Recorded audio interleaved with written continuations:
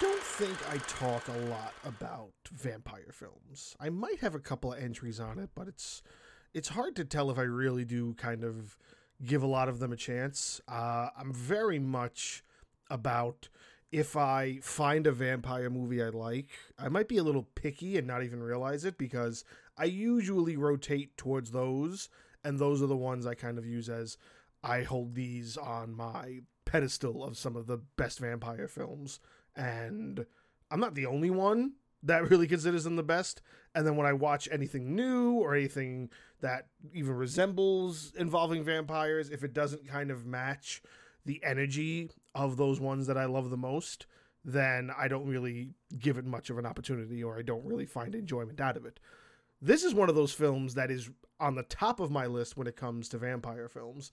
Near Dark from 1987 is just a really good vampire movie. It's very unique, and I feel like back in the 80s, there was a lot more openness to try to do different things and try new things with different concepts. So you see a lot more of that these days, but then after a while, it kind of dried out. Like it kind of just became, there's three ways to do vampires now. You either do this over obsessive love story that everybody gets from like Vampire Diaries or the Twilight series, and it's really dumbed down that aspect of vampires. They don't really make them scary anymore. They sort of make them, attractions, and I think True Blood is one of the biggest culprits of that as well. That kind of put vampires in that light, more so than I think Twilight did.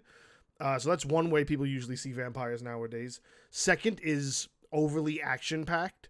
When it comes to things like Blade being very popular and then the Underworld series, a lot of those took vampires and kind of led them down this road of if they are, if they're meant to be vampires, they're more so like an army and they do like kung fu and shit, which I'm not hacking. I love Blade. I love the Underworld series, but it's still not really vampires or really what vampires were sort of throughout the ages meant to be portrayed as. They're meant to be portrayed as the villain of a story, not necessarily the hero, and monsters, not necessarily warriors.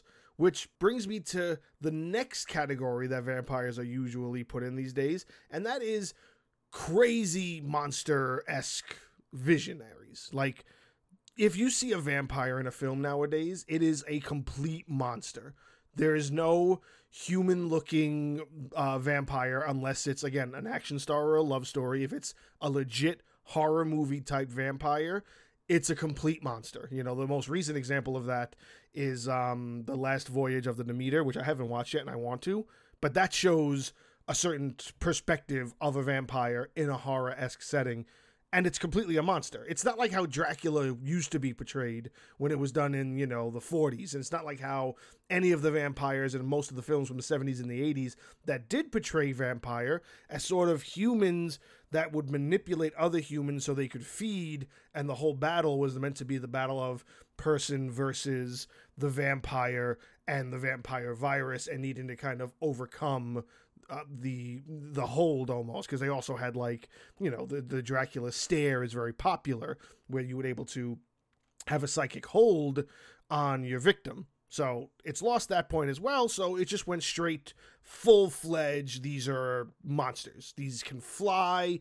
They have huge mouths and everything. They're just straight up monsters. And those are the only three categories you see vampires in these days.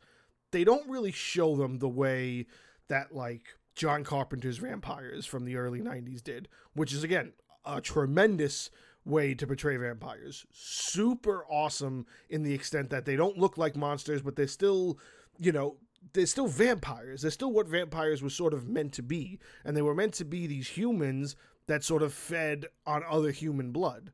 And you don't see a lot of films like that. And Near Dark is another great example of that idea. So what Near Dark is, if none of you have ever seen it, it's a film that's sort of also got this kind of Western background. And what happens is it starts off with this guy, he meets this girl in a bar, sort of falls in love, and then that girl winds up being a vampire, but you don't learn that until the girl bites him, runs off, and then the sun starts coming up, and then his skin starts boiling. And then what happens is this truck rolls around, snatches him up off the street, and you realize that the girl's also in this truck, and all the windows are barred on this truck, on this like minivan, or this maybe it's an RV, and he's confused. He doesn't know what's going on. So they explain to him what's happened to him. They go to kind of kick him out and say, hey, you're on your own, because this is like this one big traveling vampire family, and they're like, you turned him into a vampire, and we're gonna, leave him to kind of fend for himself. But he doesn't know what he's doing, and she still kind of feels, an attachment to him. So they keep him, and they try to teach him his ways. They teach him sort of how to hunt and how to feed so he doesn't die, and he knows how to kind of like travel when he can't really be out during the sunlight. Very typical original vampire sort of plot points. And of course, as the story progresses, he realizes that he's actually has more of a moral compass than this family, particularly the father, who's the leader of the family. And then there's this battle that kind of breaks out that he winds up winning. And of course, he sort of kills the entire family, and it sort of implodes. And he's left to kind of roam as a vampire with the girl that he sort of loves. And they're both vampires, and they kind of I don't want to say ride off into the sunset, because again, they can die, but they do just kind of live happily ever after in a way. It's also a story that's backed up by a tremendous cast. It's got Lance Henriksen, Bill Paxton, Adrian Pastar, who, for most of you don't know, he played Nathan Petrelli on Heroes from back in the early 2000s. Heroes was a big show, and he got that years after the fact. That Near Dark is, I think, his first film, maybe his second film, but like, this is, sort of a film that put him on the map and led to his career leading to Heroes. It's written and directed by Kathryn Bigelow. And for many who probably aren't really exposed to Kathryn Bigelow, she's one of those handful directors that, what I sort of mean by handful directors, if maybe that's just my own terminology for it, but she's only got a dozen or less films under her belt. And the majority of them, like I'm saying 75% or higher, are tremendous films. She started her career off with The Loveless, which stars William Dafoe. Then she went on to do Near Dark.